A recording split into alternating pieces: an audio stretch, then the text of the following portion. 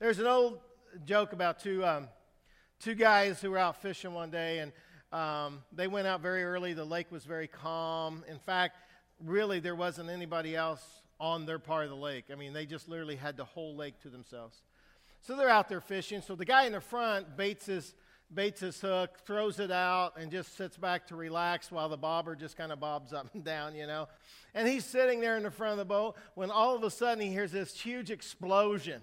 And he turns around and the water's just going everywhere, and all of a sudden fish are floating to the top, and his buddy in the back has this big net, and he's just scooping out these fish. And he's going, what in the world is going on? About that time he lights another stick of dynamite, throws it on the other side, and this big explosion, all these fish begin to float to the top. His buddy's taking this net, scooping them all up.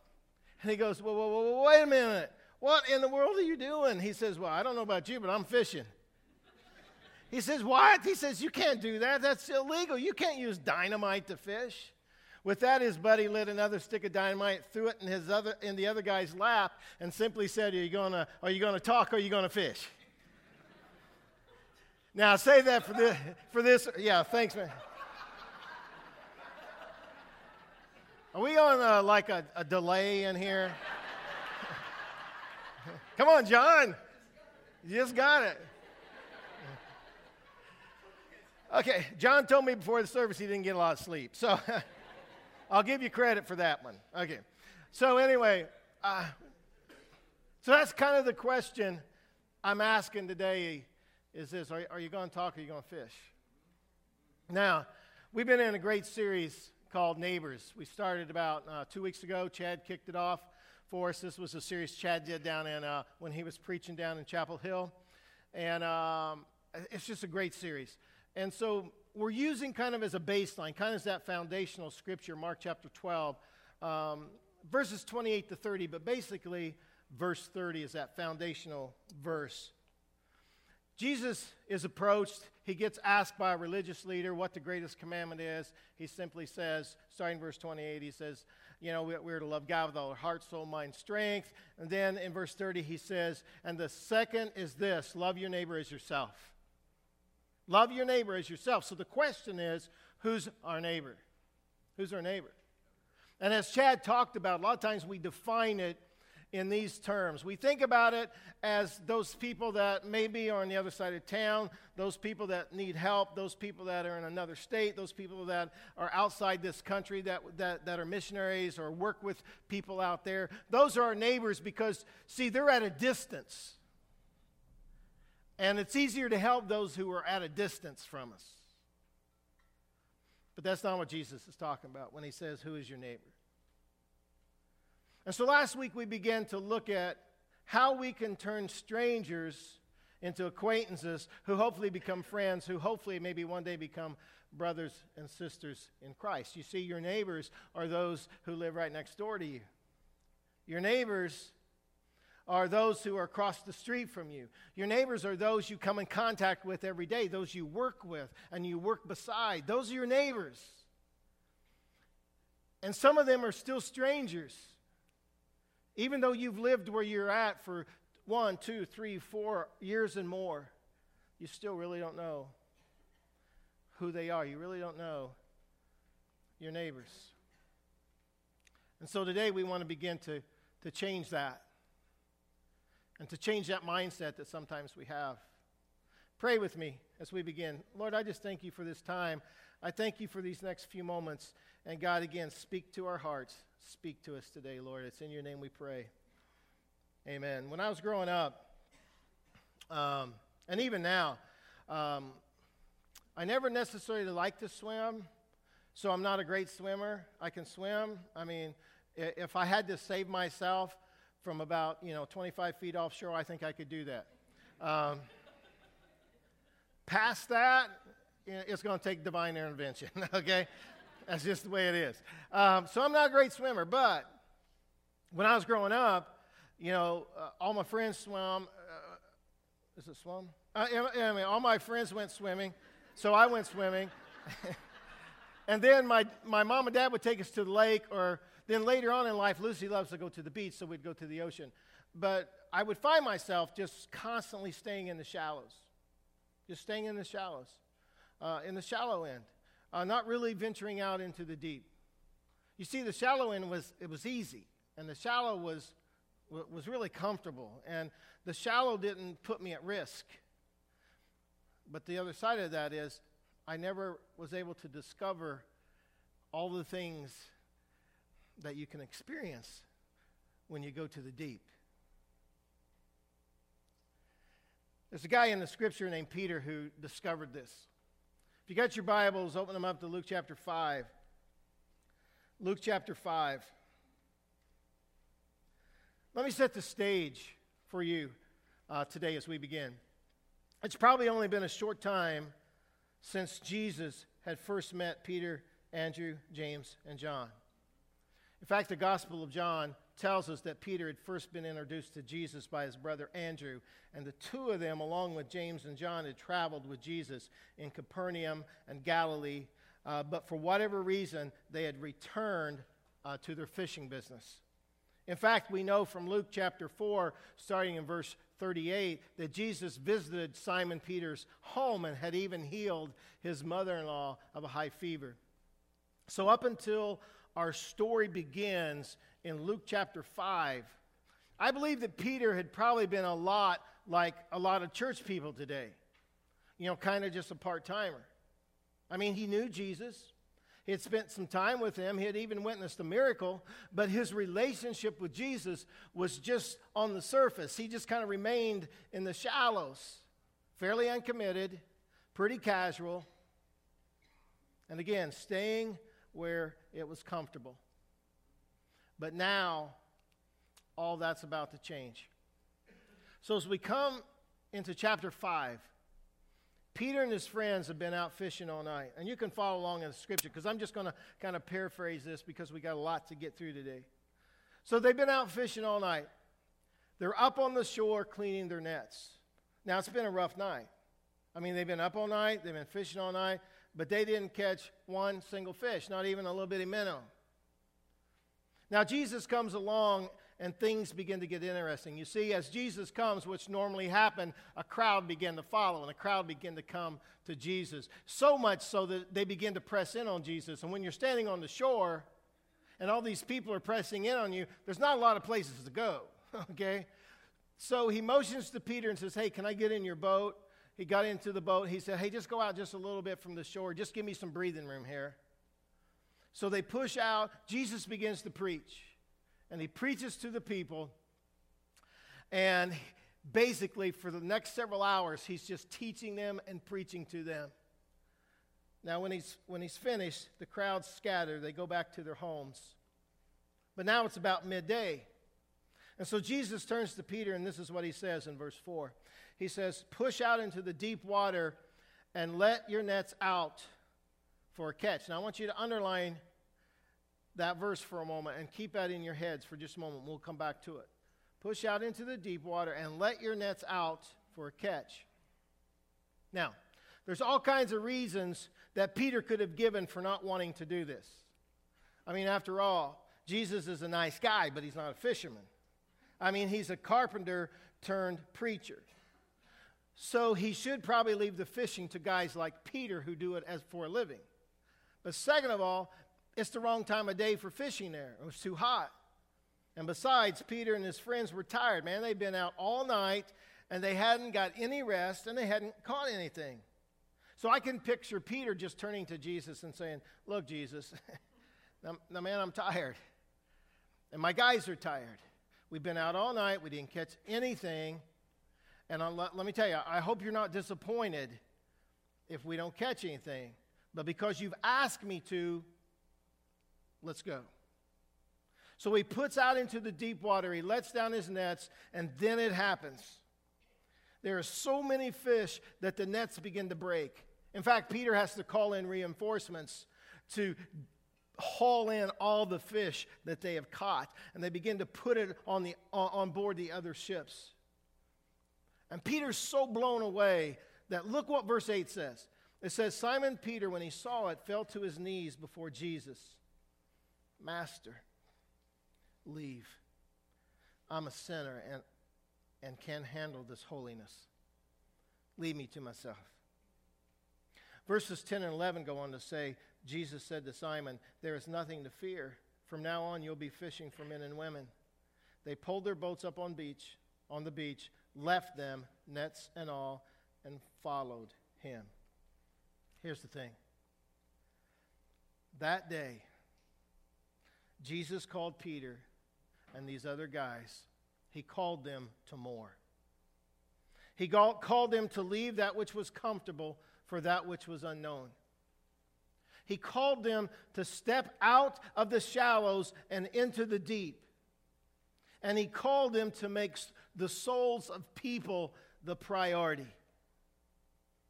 And when it was all said and done, these guys had to answer the same question that you and I have to answer, and it's simply this: are you going to talk, or are you going to fish? Are you going to talk, or are you going to fish? I mean, are you going to talk a really good game about being spiritual and religious and about being a follower and a disciple? Or are you actually going to get in there and begin to display it and live it out, not only in your life, but in the life of others? Are you going to talk, or are you going to fish? Paul Harvey once said, "Christians too often forget that they are supposed to be fishers of men, not just keepers of the aquarium." Let me tell you, there's a lot of truth in that, because so many churches across this country really are more concerned with what they have rather than what's out there that can begin to come in. Those lost people that just need a Savior, who need hope.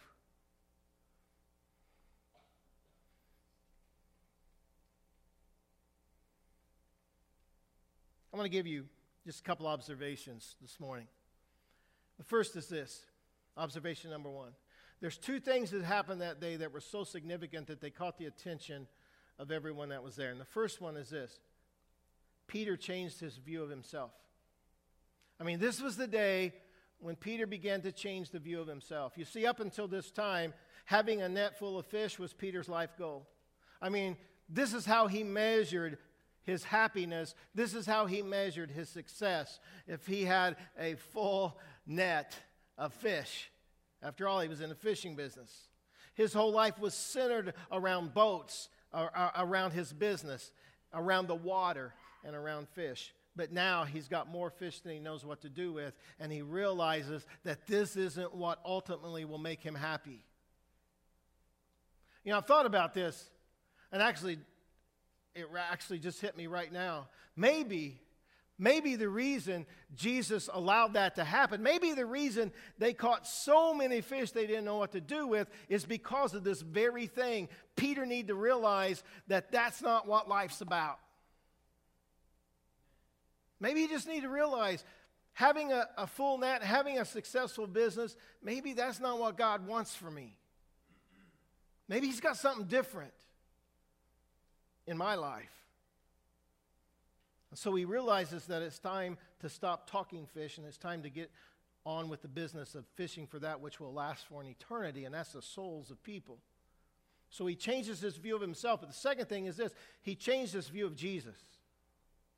He changed his view of Jesus. He and his friends had just pulled in the biggest haul they had ever seen in their whole lives, and instead of throwing a party and having this huge fish fry, guess what? Peter falls to his knees and says, "I'm a sinner and you're not, Jesus. You're holy. I'm not even worthy enough to stand in your very presence." You see, in that moment, he realized that Jesus was more than just a traveling preacher. He was more than just an acquaintance. He was someone he could give his life to and someone he needed to follow. And in that moment, he moved from the shallow end, he moved to the deep. He moved from having a casual relationship with Christ to having one that was committed to Christ and committed to following him. And as we know, they left everything, man. Literally, they dropped everything to follow Jesus. Now, here's what I hope you will never forget. At some point in your life, just like Peter did, you must fall to your knees, acknowledge your sinfulness, and you need to acknowledge Jesus' holiness. Everybody in here, everybody. At some point in your life, if you've never done that, you need to fall to your knees. You need to acknowledge that you are a sinner, and you need to acknowledge that Jesus isn't. And He's the Holy One who saved you, and you need to give your life to that. That's what we need to do. Everyone needs to do that. Here's the cool thing. When we go and share our faith out of obedience to His call,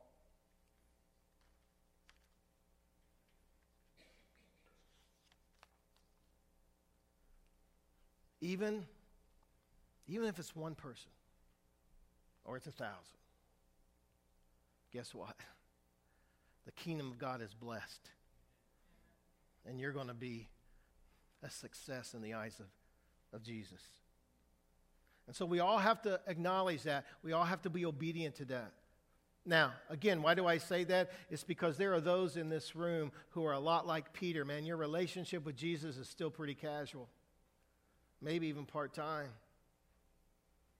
And you're content to remain in the shallows where there's no risk and where you can remain in that which is comfortable. But here's the thing. If you want to become a gift bearer, like we talked about last week, if you want to become a gift bearer in someone's life, you must be willing to move from the shallow to the deep, because it's in the deep that we learn what I just said a moment ago, and that is obedience. We learn obedience. Which brings me to the second observation, is simply this. Jesus didn't tell Peter to catch fish. I want you to understand that. He didn't tell Peter to catch fish. He told him to let down his nets for a catch.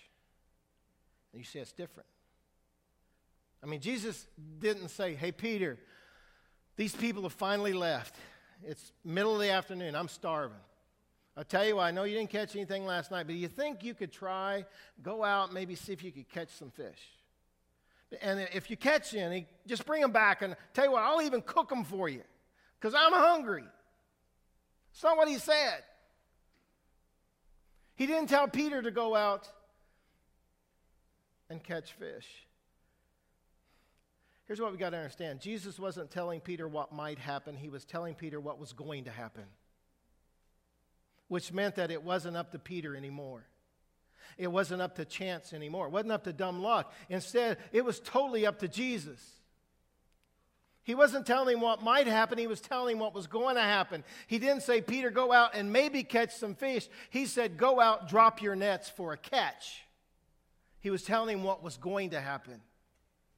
And as I thought about that, I began to understand why people have such a problem leaving that which is comfortable for the unknown. Why they have problem helping strangers to become acquaintances. The problem is we think that we are responsible for providing and catching the fish. We think we're responsible. But here's what we must understand. We are only responsible for being obedient to God's call.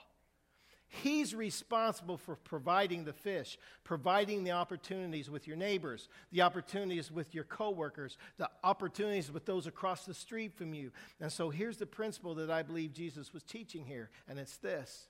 When we are obedient to God's call on our life, He will supply everything we need. Get that? When we're obedient to God's call, He will supply everything we need. In other words, He will bring people into our lives who need an introduction to the God who loves them. And like I said a moment ago, if it's one person or 1,000, you and the kingdom of God will be blessed.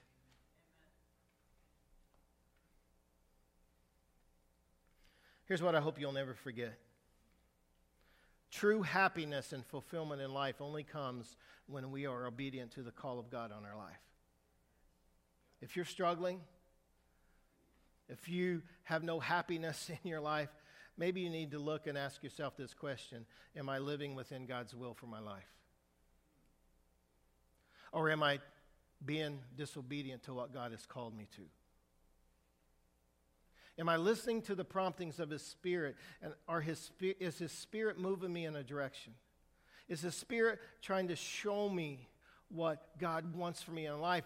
But I'm saying, no way, man, no way. Why would I want to do that? Why would I want to go to that person? You see, true happiness and fulfillment comes when we are obedient to the call of God on our hearts and on our life. You see, when we're obedient to God's call and when we surrender our hearts to the authority of Jesus, it's no longer about me. It's just no longer about me. It's not what I want. It's not what I desire. Now it's about Him. And now it's about doing His will in and through my life. I think that's why I love the words of Paul in Romans chapter 12, starting in verse 1, where he says, "And so, dear brothers and sisters, I plead with you to give your bodies to God because of all He has done for you. Let them be a living and holy sacrifice, the kind He will find acceptable. This is truly the way to worship Him. Don't copy the behavior and customs of this world, but let God, transform you into a person by changing the way you think. Then you will learn to know God's will for your life, which is good and pleasing and perfect." Now, before we close today, I just want to share with you my story. Because I had to come to terms with this years ago.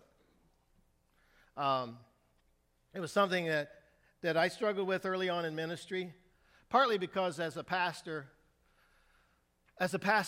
we call on people that visit the church, we see people, we talk to them. As a pastor, that's my job. And so I had to come to terms with the fact that I'm also a Christian. I'm also a follower of Jesus. So how do I separate the two? I was at a conference years ago. I've told you this before. This was early on in my ministry when I was a youth pastor. And I heard the guy who was leading that day simply say these words: "Just because you're a pastor doesn't exempt you from being a Christian. Just because you're a pastor and you call on people, that's your job. But that's also your responsibility as a Christian." And so that day changed my life. And so from that moment on, I made it a priority in my life, whether it was in youth ministry or whether it was in whatever ministry I was doing over the last 37 years. I made it my responsibility to put myself in positions to meet non-believers. That's what I've always done. That's why I tell you that I'll never ask you to do anything that I'm not willing to do. Because that's what God has laid upon my heart. So that's one way God has wired me. God has wired me to just be able to talk and reach people. That's what He's done. And I love that. But God has also wired me in another way, which is really unusual.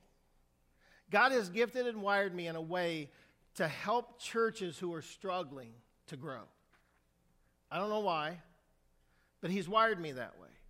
Because let me tell you, it's not fun necessarily at times, and it's a tough road to hoe. When you go into a church that's having difficulties, or you've been at a church and all of a sudden you're the associate or you're the youth guy and or you're the worship guy, and they're throwing you into the position of interim pastor because the church is struggling and they had to get rid of the guy. And for whatever reason, God has always wired me and equipped me in a way to go through those types of situations and come out on the other end bringing healing and growth to that place. It happened in one of my ministries in youth ministry. It happened in Oklahoma. It happened in Indiana. It happened in Arizona. And it's one of the reasons I came to this church, is because of how God has wired me and gifted me. You see, in Arizona, after I became the interim, and then the lead pastor, after the guy I served with, had some issues and they had to let him go, the church, we never did struggle. For whatever reason, we grew. So for the next year and a half, we went from 550 to, when I left, 700.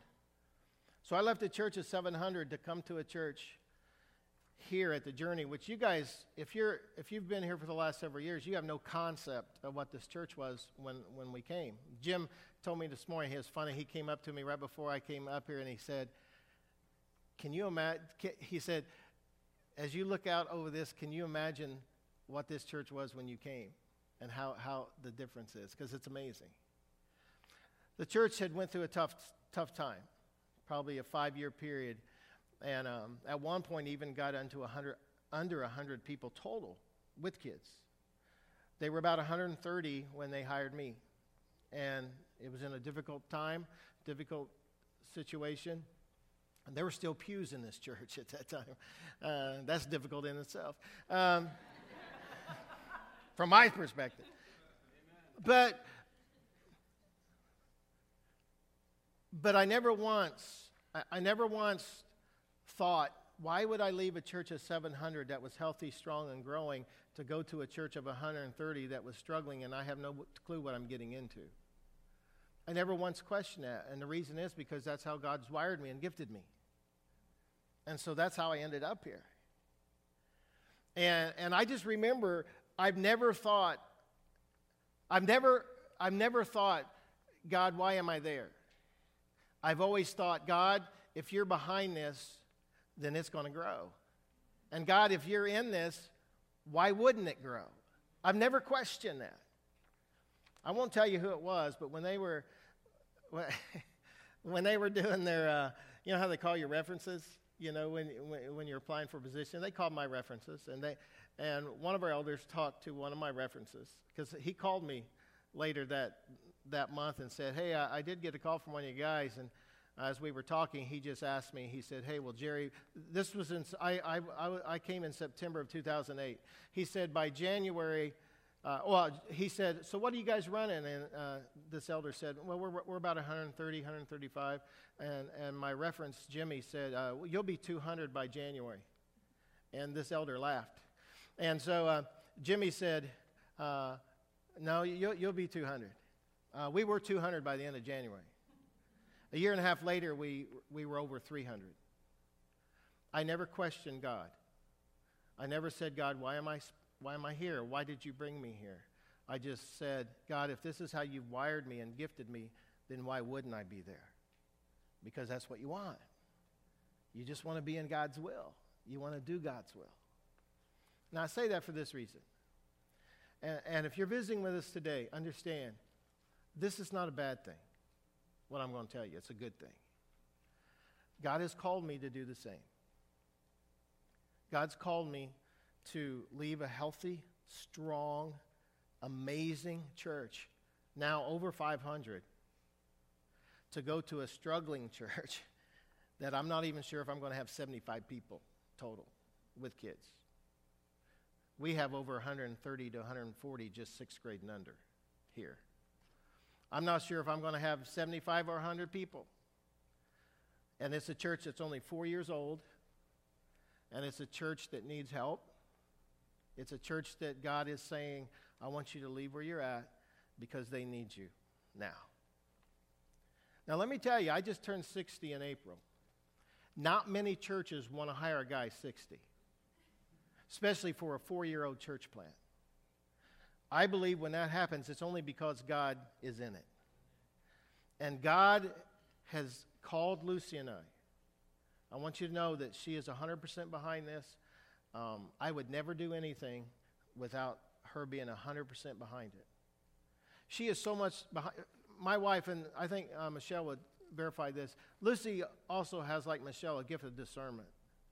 And so she has that gift of being able to discern situations.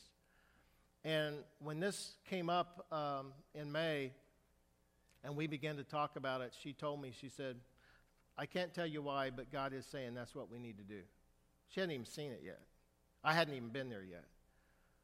When they had me come and preach a few weeks ago, Lucy had just got back from Kenya. She was just going to be getting back from Kenya, and I knew she was going to have jet lag, plus she had to get her sister to the airport, and she goes, I can't go with you that morning when you preach there. But she said, I want you to know I want you to go because I feel that's what God wants. So we flew her down that night, and she came down. And so she's 100% behind us. She feels this is what God has called us to do. That's why I say this is a good thing. I appreciate the fact that hopefully some of you were sad. I mean that means a lot to me, But the other side of that is, I want you to know it's a good thing, because it would be wrong for me to stay in a place that's easy in some ways, a place that I'm comfortable with, a place that in a lot of ways would keep me in the shallows. But God is saying, I want you back into the deep water again. It's not going to be easy. It's going to be tough. But I think you're the person that church needs. Now, Let me tell you how God works upstream. This church is actually a campus of Chad's home church in North Carolina, Jefferson. And so Lucy and I will be going to just outside of Winston-Salem, North Carolina. It's in a great area. The church provides them a building. The church is going to pay for my salary. I don't have to raise support, which is a good thing.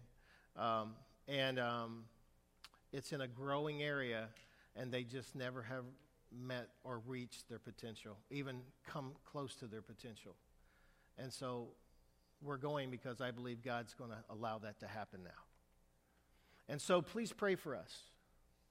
And so God has been kind of working upstream for the last year in this. And I just want you to know, our leaders have known for the last year and a half that God has been working in my heart and stirring my heart.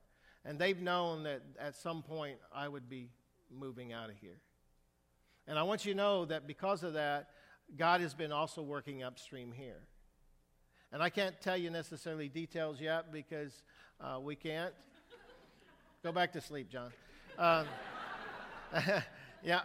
can't tell you details yet, but I just want you to know that this church and the leadership have already got a plan in place. And we've been working on that for the last year especially, and it's an amazing plan. In fact, I am so excited about the direction of this church and where it's going to go from this point on, because I'll tell you right up front, I came to do what God wanted me to do here, and I believe that I've been able to accomplish that because that's how I'm gifted and wired.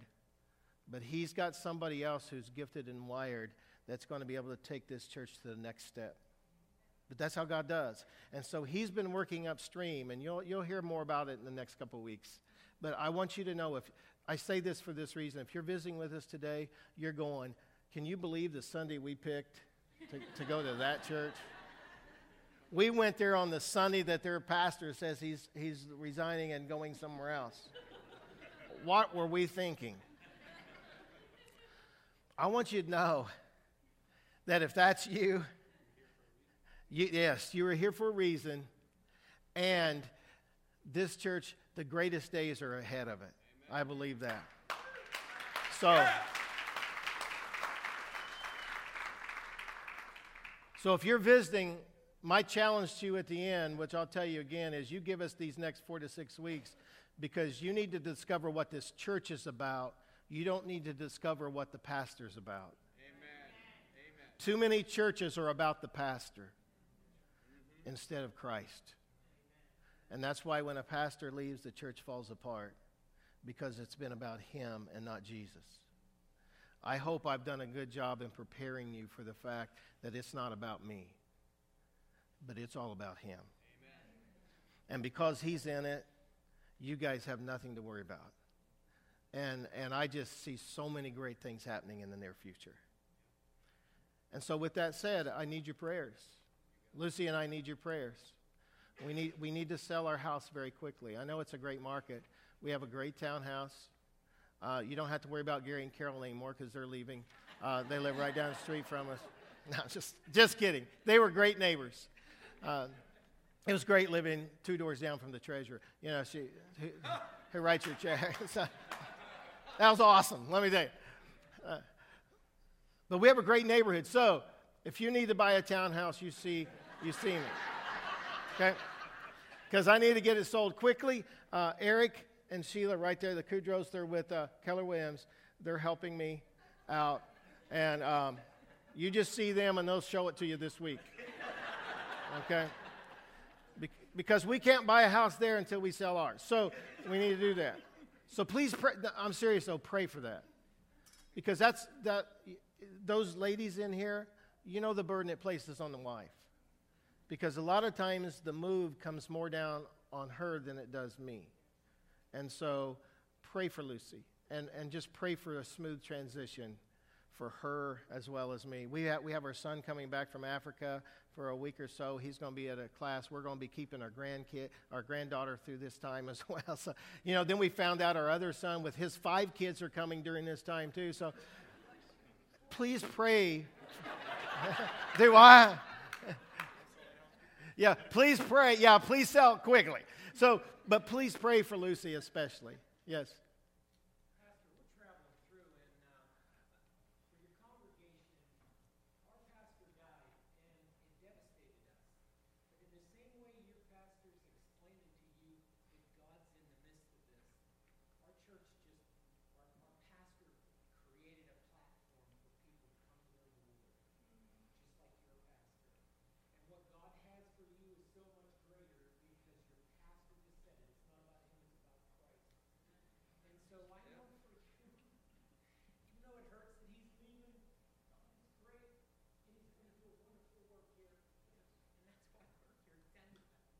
Awesome.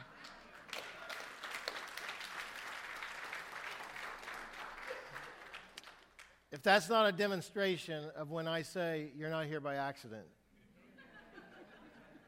I don't know what is. So please pray for Lucy and I, and pray for the church.